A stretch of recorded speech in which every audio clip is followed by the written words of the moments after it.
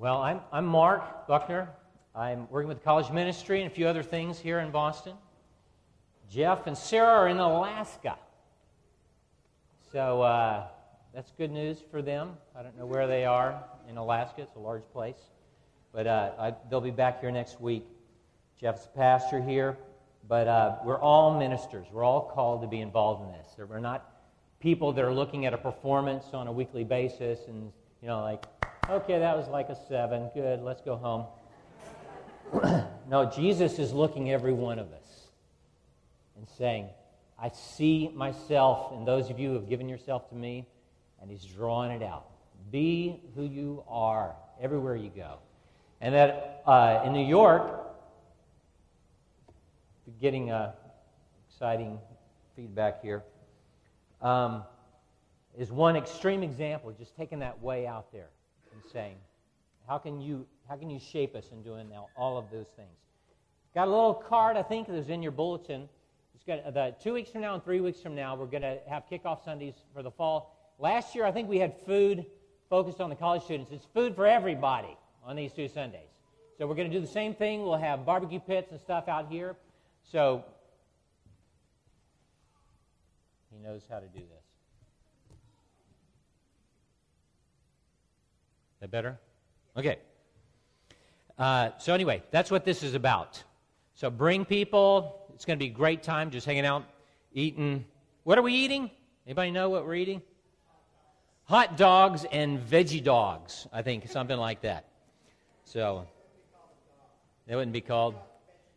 Yeah, dogs are made of something else besides vegetables. Okay. Well, good morning. We've been talking somewhat about the book of Acts over the last few weeks. And today, I'm going to go back to Acts 13 and tell a little bit of my story. Because I was, this word, Antioch, means a lot to me. It's something that's shaped me deeply. And this is part of who we are. And we're not trying to be like a church in Texas or a church in California or a church in Missouri. We're trying to be the church here in Boston. We're trying to live out these values here and sing Sweet Caroline. Right here in Boston. Be us in the gospel of Jesus in Fenway Park.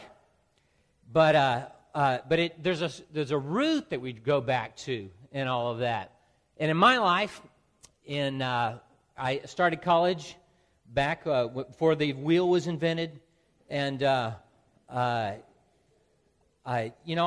grew up in a Christian home, but there's a lot of things that I didn't really understand because it was like the wallpaper. It was like the pavement. It had always been there. I hadn't really evaluated. I didn't know what the core was and what I was trying to grab a hold of. Turn into Acts 13. If you will, we've got a few slides, and the way I'm going to do these slides this morning, they're coming in sets, and they're going to go boom, boom, boom. So, looking at you, dude. So, let's read these first few verses of Acts 13. In the church at Antioch, there were prophets and teachers, Barnabas, Simeon, called Niger, Lucius of Cyrene, Manaen, who had been brought up with Herod the Tetrarch, and Saul. While they were worshiping the Lord and fasting, the Holy Spirit said, "Set apart for me Barnabas and Saul for the work to which I have called them." So after they had fasted and prayed, they placed their hands on them and sent them off. This passage captured my ideals when I first started saying, what is the church? What is this all about? And what I see here is pretty interesting. First, it's fivefold ministry. We have apostles and prophets, pastors, teachers, and evangelists. We have just a couple of gifts listed here, but we know there's pastors there. There are more pastors than anything else because that desire, that gift to nurture and encourage others is given really broadly in the body. But we also know there's apostles because what are these guys? They're sent out. They're doing this church planting thing. And so it's a diverse group of people with gifting. It's also multicultural. It's interesting. We know we've got some Africans in here. We've got people from the Middle East. We've got people from multiple different countries. And then it's multi-socioeconomic. And you got people that are poor, and then you got the guy that grew up with the tetrarch, the king. So it's a very diverse situation. And, as I look at this whole thing, and I'm reflecting, again, on all that's happening in our world, Ferguson, Missouri, Iraq, and over in Ukraine, we've got so many diversities in this planet that are painful, and the only way they can be resolved is people that are embracing the cross of Jesus. In Ephesians 2:14-16, it says, He himself is our peace, who has made the two groups one and destroyed the barrier, the dividing walls of hostility, by setting aside in his flesh the law with its commands and regulations. His purpose was to create in himself one new humanity out of the two, thus making peace, and in one body to reconcile both of them to God through the cross. So this church is an example of that. It's this diverse situation where people are actually living out this life together. And they're a little bit of a reflection of heaven, from tribes and different tongues and cultures. And they've created what I like to call a seed bed of life. In Indonesia, I lived there for 10 years. When you plant a rice crop, you see multiple acres or the side of this mountain that's terraced out. And right at the bottom, there's one little small area that looks like a very well-manicured piece of lawn. Really dense green, little bitty blades of grass sticking up. That's the seed bed. And the whole crop starts from right there. And what they do is they grow an initial little patch, and when it gets to a certain place, they divide that whole thing up because they couldn't emerge if they were all that close together. They spread them all over the place. They flood it, and they run some water buffaloes through it and do different things. And that one place is where all of the other things start out of. And that's what happened in Antioch. It was a place where seed was scattered all over the place. Isn't that right, Karen? Yeah, she's with me. All right. So how does all that fit into our world right here? I want to tell you a little bit of my story. So I grew up grandson of Southern Baptist ministers. And there actually are Southern Baptist churches in Boston. I always think that's kind of funny.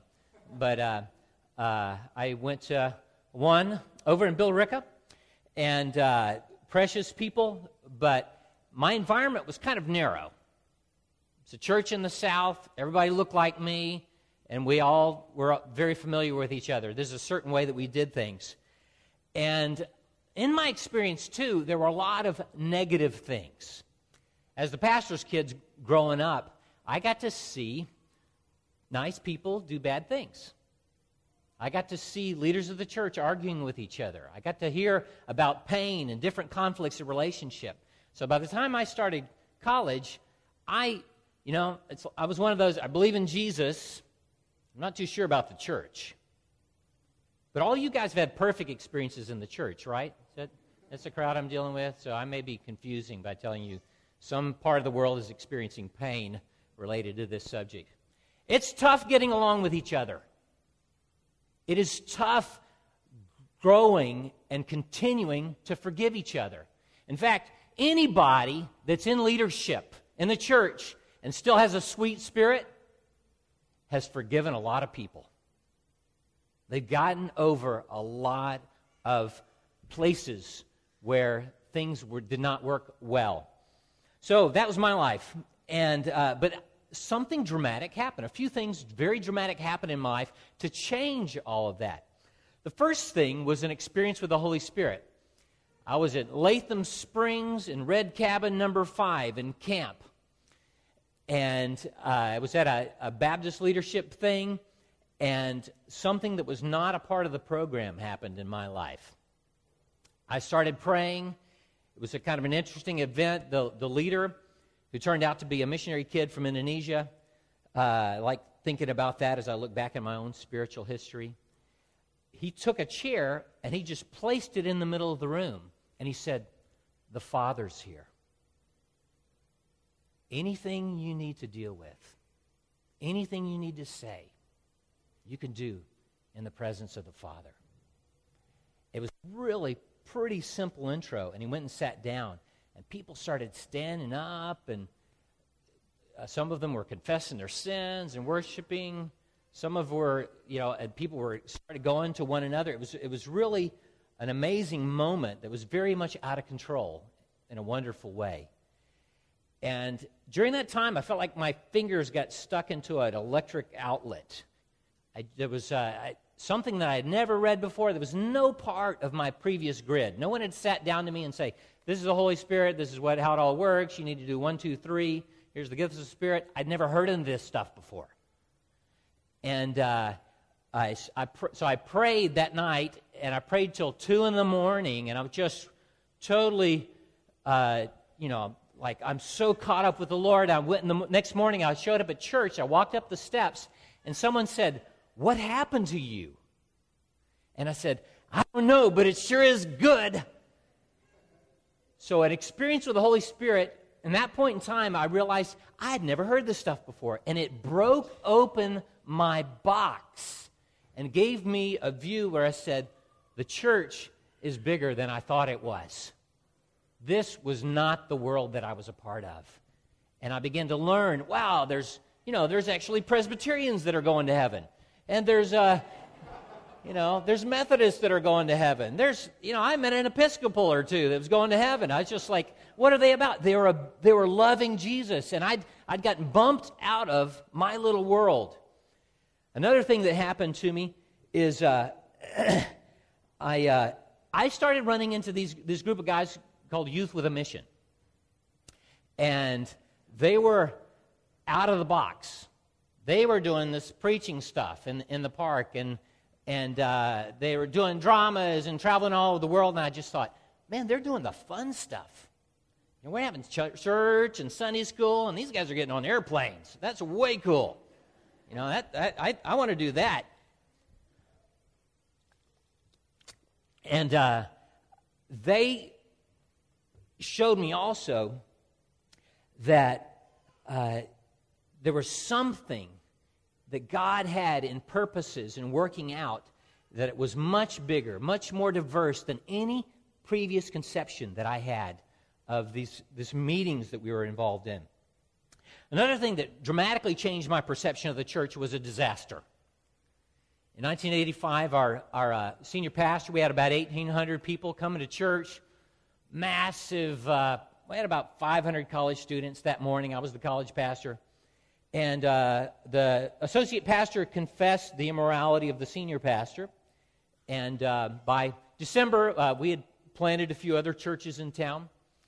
And meaning hundreds of people left in large clumps and said, "We're not a part of you anymore." And after about 4 years, we had grown our church down to about 600 people. And I said, the church is more messed up than I thought it was. I knew we had problems, but then I lived through severe pain. And all of that caused me to say, what is the church anyway? What are we doing here? Are we all just about, let's go to church, meet some people, have a good social situation? That's a little bit of where I was when I started college. I just wanted to get a good job, have 2.5 kids, and a BMW. I wanted the American standard, kind of be successful. I was going to be a doctor so that I could buy my mother a Cadillac. That was high values in my life at that point in time. And but after these kind of dramatic events, or in the process of all of that, I started saying, what is the church? And I want to show you the book of Acts. We're going to go up to Acts 13, but I'm just going to take you line by line through an interesting process that I didn't know until I started studying this, that in the first 13 chapters of Acts, you're basically dealing with 1 year. Acts 1, 1 year. Acts 2, the next year. You're progressing over a history. As Luke was writing this out, he actually was was giving milestones in the life of the church that gave a representation of what was happening. So what happened in AD 30? Jesus commissions the church, and he ascends to heaven. The disciples meet in the upper room.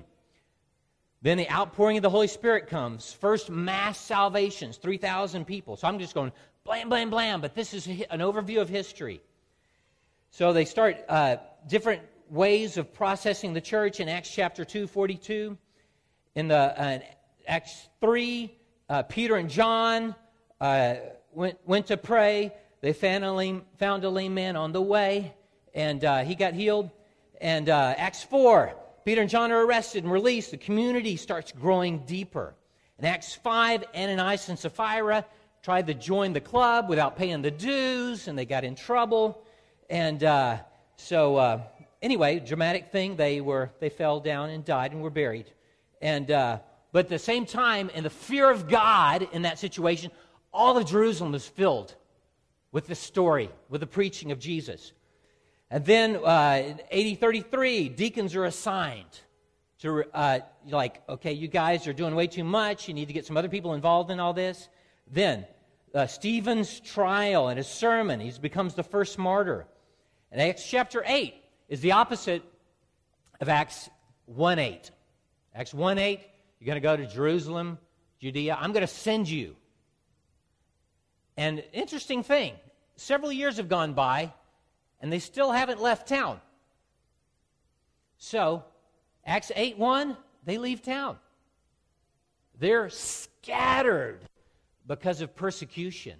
And it's amazing. We think, how is God going to accomplish His will? Sometimes it's not in a way we're expecting, but the wonderful thing is the will of God is powerful. He is accomplishing His will. Next chapter, 9. Paul is converted, and Peter goes through all parts of the country. And then we go on. Peter goes to Cornelius' family, Acts 10, in Caesarea, and the Holy Spirit's poured out on the Gentiles. And Acts 11, Peter defends his ministry. They call him back in and say, what did you do? This is not kosher. And so he defends what's going on there. And at the same time, Barnabas brings Paul to Antioch. And then this other kind of a crazy story about this prophet named Agabus. He visits Jerusalem, says there's going to be a famine. So what's going on all through here? You've got the move of God, people walking out of relationship, hearing the Lord, and obeying Him. And it's not a well-written plan. They don't have this history of what you're supposed to do and how you're supposed to do it. They're just doing the next thing. And God is the one that's building them. Then we finally get up into the 13th chapter, and this is a watershed moment in history. I'm going to show you a couple of slides if I just say Acts 13, the tipping point. In Acts 1, we've got the being. This is all these people up in the upper room. What do you do in an upper room for 10 days? What do you do in a retreat when everybody said, you got to leave your cell phone at home, you can't bring any electronic devices? After a little while, yeah, they're praying, but I believe they started looking at each other and going, I'm sorry. I did that wrong. I said that wrong. Remember 2 years ago at Hanukkah? And I said that to your cousin. I'm so sorry. There's all of these things. When we get in that kind of a place in close proximity, what happens is our relationships start getting touched. And this is the first place that Jesus begins. He wants who you are to be transformed, that you're becoming more like Him. And if we move beyond that, we lose our way. The first place we need to be is rooted in Jesus and growing in intimacy with Him. So they were with Jesus. A lot of these people saw Him face to face, and they're living that out. So what's happening? Being, Loving and being loved in community.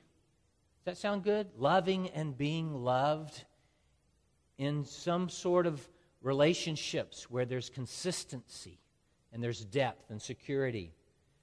And that's not just like everybody, you may attach to the good side of that. Loving and being loved. Part of being loved is receiving correction, asking for forgiveness, dealing with harder issues in your life that are blocking you from really being connected to others. So there's forgiveness and unity. All these things have to happen. Then Acts chapter 2, we get the doing happening. So advancing the kingdom, 3,000 people saved, the church going to all these different tribes. And this is the test. If you're not living it, you don't believe it. If we're just talking about it, we talk about being in an atmosphere that's isolated and it's not integrated, then you really don't believe it. You've got a philosophy. You've got some concepts you're playing with. But when we step forward into this, we begin to really embrace it. And how's it happening? It's like it's on-the-job training. This is what the church was living out. They were discovering who they were. Oh, you've got that gift. Wow, look how that works. That's so interesting. Then we get to Acts 13, and something has matured. There's a broader vision that embraces not just the Jewish world, but all the tribes.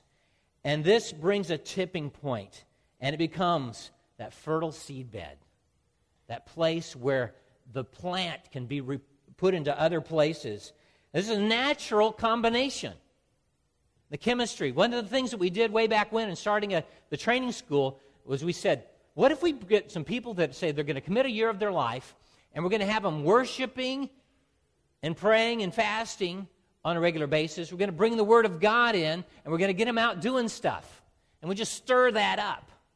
We didn't really know what we were doing. It was people were very, very foolish to trust us at that time. But the result was God started transforming people's lives. And the result was this Acts 13 thing started happening. The Holy Spirit started saying, I want you to go here. I want you to go there. And it was really interesting. So Kurt Mailer, this guy's getting Technicolor visions, he's all over the place, like, whoa. And he says, Afghanistan, I see myself on my knees in the dirt. Kurt's pretty dramatic, I see myself on my knees in the dirt loving the children of Afghanistan. And we all went, whoa. He ended up there with his family during the reign of the Taliban in 1998. Pretty crazy stuff. We just kind of followed that and walked with that. We had people in 1991, where's Audrey? Siberia, boom, crazy stuff, Bulgaria. And then some of the craziest stuff of all, beyond Afghanistan, beyond Siberia, it's Boston. We had a handful of people that said, we want to go up into the Northeast. We want to go to this place. And so the Holy Spirit comes and He speaks and He says to you, I have a place. I don't just have values, but I've got purpose for your life. So right now, what's happened? This group of people, and the name of it is Antioch. Why? It's because of a set of values. It's because of identifying with this whole process. And now there's over 24 churches we've got around the country. We've got over 200 missionaries outside of the country. English is the second or third most common language in our movement. There are certain parts of the world where there are more believers. And so it has been a crazy ride. And at every step along the way, we've been going, what's next? How do we do this? And what we hope is happening is that this larger seedbed of relationships is continuing to grow. really crazy. The church in Mongolia was one of the first larger churches. Actually grew to 1,200 members way back when, about 20 years ago. And they have started planting churches out, taking their yurts and going to even farther out. This is an interesting thing. Your picture of Mongolia is not like, Semi Valley, right? You kind of think, I don't know, if you even have a picture of Mongolia in your mind. But this is one of the fastest growing economies in the world. It is high tech now. It's crazy. Why? They found oil. They got some income flowing, and they've got some wealth coming into the country. And so people are buying cars and motorcycles and cell phones, and buildings are being built. And the Mongolians said, we want to reach the next generation. And so a team went over there last summer, 20 folks from Sister Church, and there were 23, 22, 21-year-olds went out over there and evangelized for 8 weeks, and at the end of it, they gathered 500 people to worship Jesus and baptized them. And this is a church that is electrified. It's not like beat your coconuts together kind of worship, It's I want to be totally relevant in every culture. That was kind of part of my world. We were under the palm tree and doing all kinds of stuff in Indonesia. But these guys are, you're just going, wait a second. I can't believe I'm seeing this. But churches, we've seen churches plant churches that plant churches that plant churches. We're up to 4 generations now in this process. And beyond. It depends on how you define churches. If you can define a church as a house church, meaning a group of people, which is what it's like in many parts of the world, then we're like 8, 10 generations in some of those things. It's not about like, we've got the great plan, and we figured this out, and we've got the best administration there ever was. It's more like, what just happened? Oh my gosh. In Indonesia, it was one of the craziest things. We bought into this plan, and so we're talking about vision and investing in people. And we shared with this one guy and prayed with his wife, and his wife got healed. And he's a witch doctor, and they live in this real dense Muslim community. It's 400 people in something about the size of a couple of houses and their yards in the suburbs, and in a little put-together 10 things. So this woman gets healed, and he's impressed, and he goes away somewhere else, and he starts doing his thing. He makes a living by casting demons out of people. He's a witch doctor, and I'd like to say he just trades demons. He's not really getting them free. He's just like, you want my demons? I think they're better than your demons. We'll do a trade here. And so what can witch doctors do? They're not connected with the kingdom of heaven. There's not freedom there. So something's happening. I just want to walk behind him thinking, tell me what's going on here.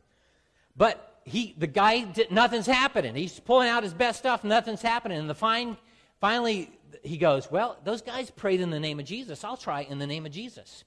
So he speaks that out. And what's the guy say? Jesus I know, Paul I know. Who are you? And his hair stands on end, and he says, there's power in the name of Jesus. And he came and found us and said, what is this? He got saved. He led people in his community to the Lord. Some of them were kicked out of their houses. He was drawn in front of the mosque, and they threatened to kill him. And he said, go ahead. And they just said, whoa, what do we do with that? Just don't do that anymore. And he just took off and kept doing some more things, led some other people to Jesus. They met on another island, and so they moved 100 miles away. These guys went back for a holiday, and they found out that some of the believers in our group all ended up in the same place.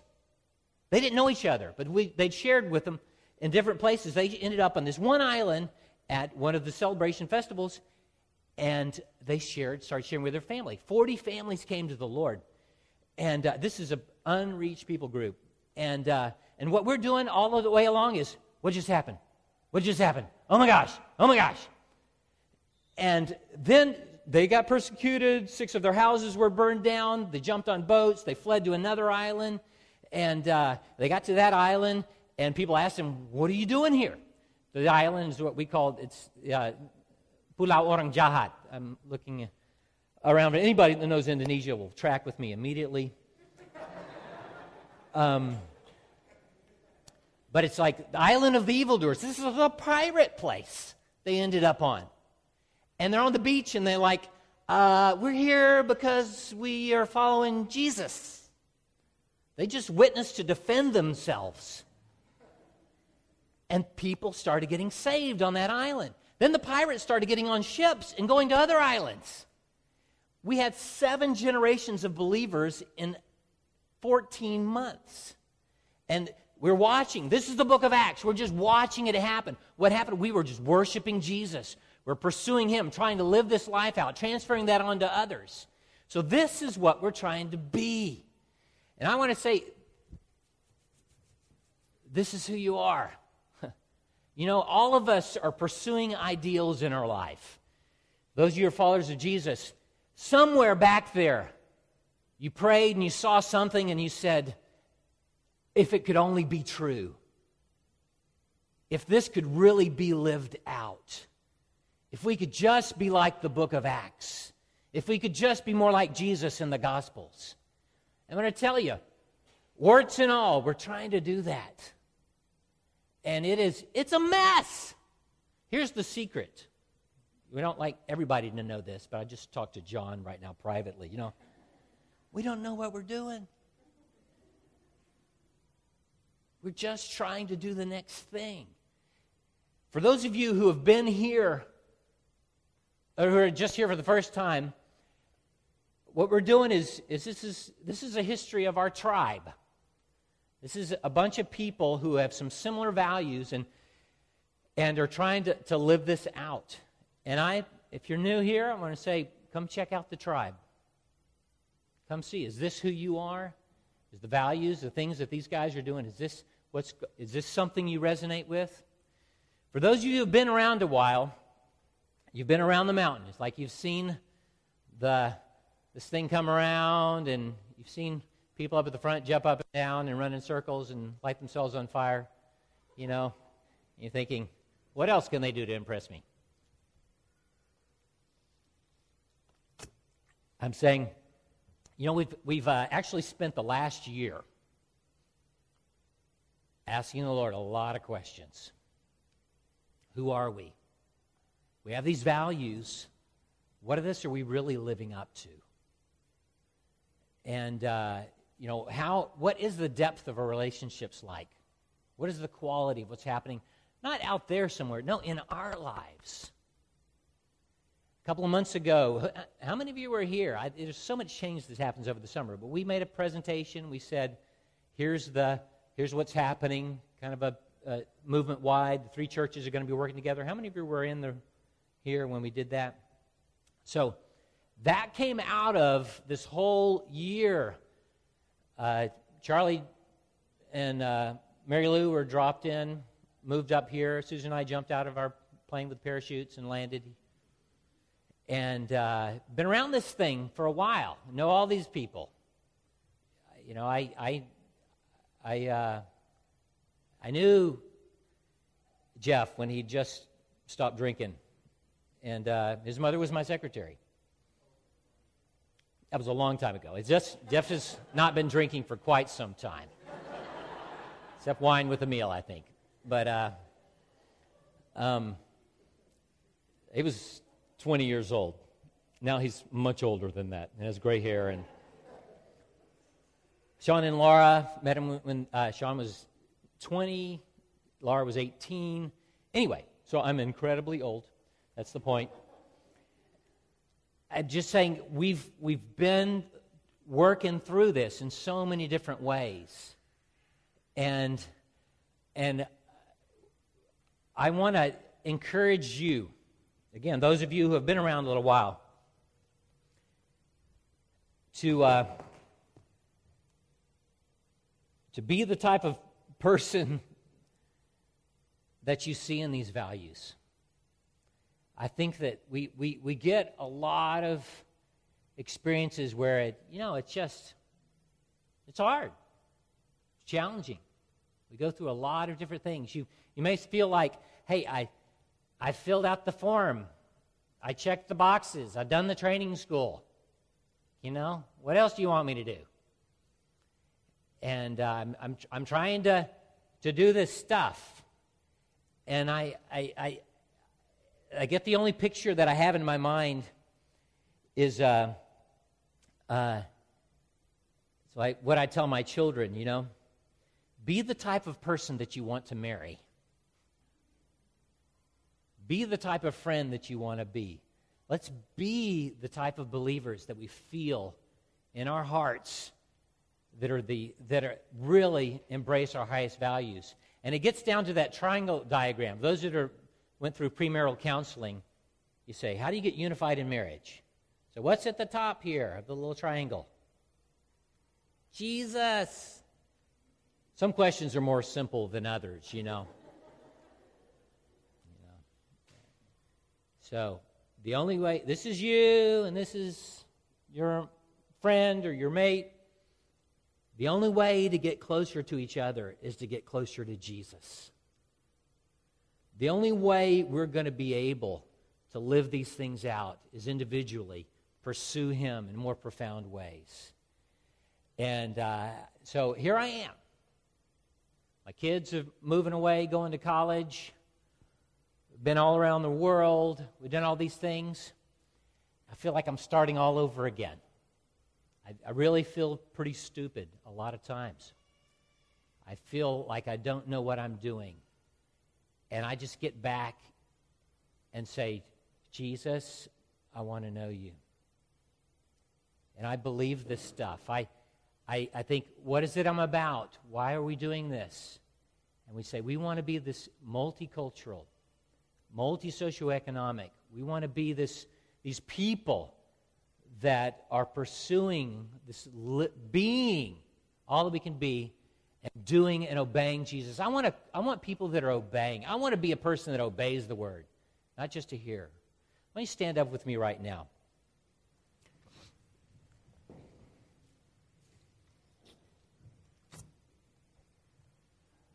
The worship band, come on up.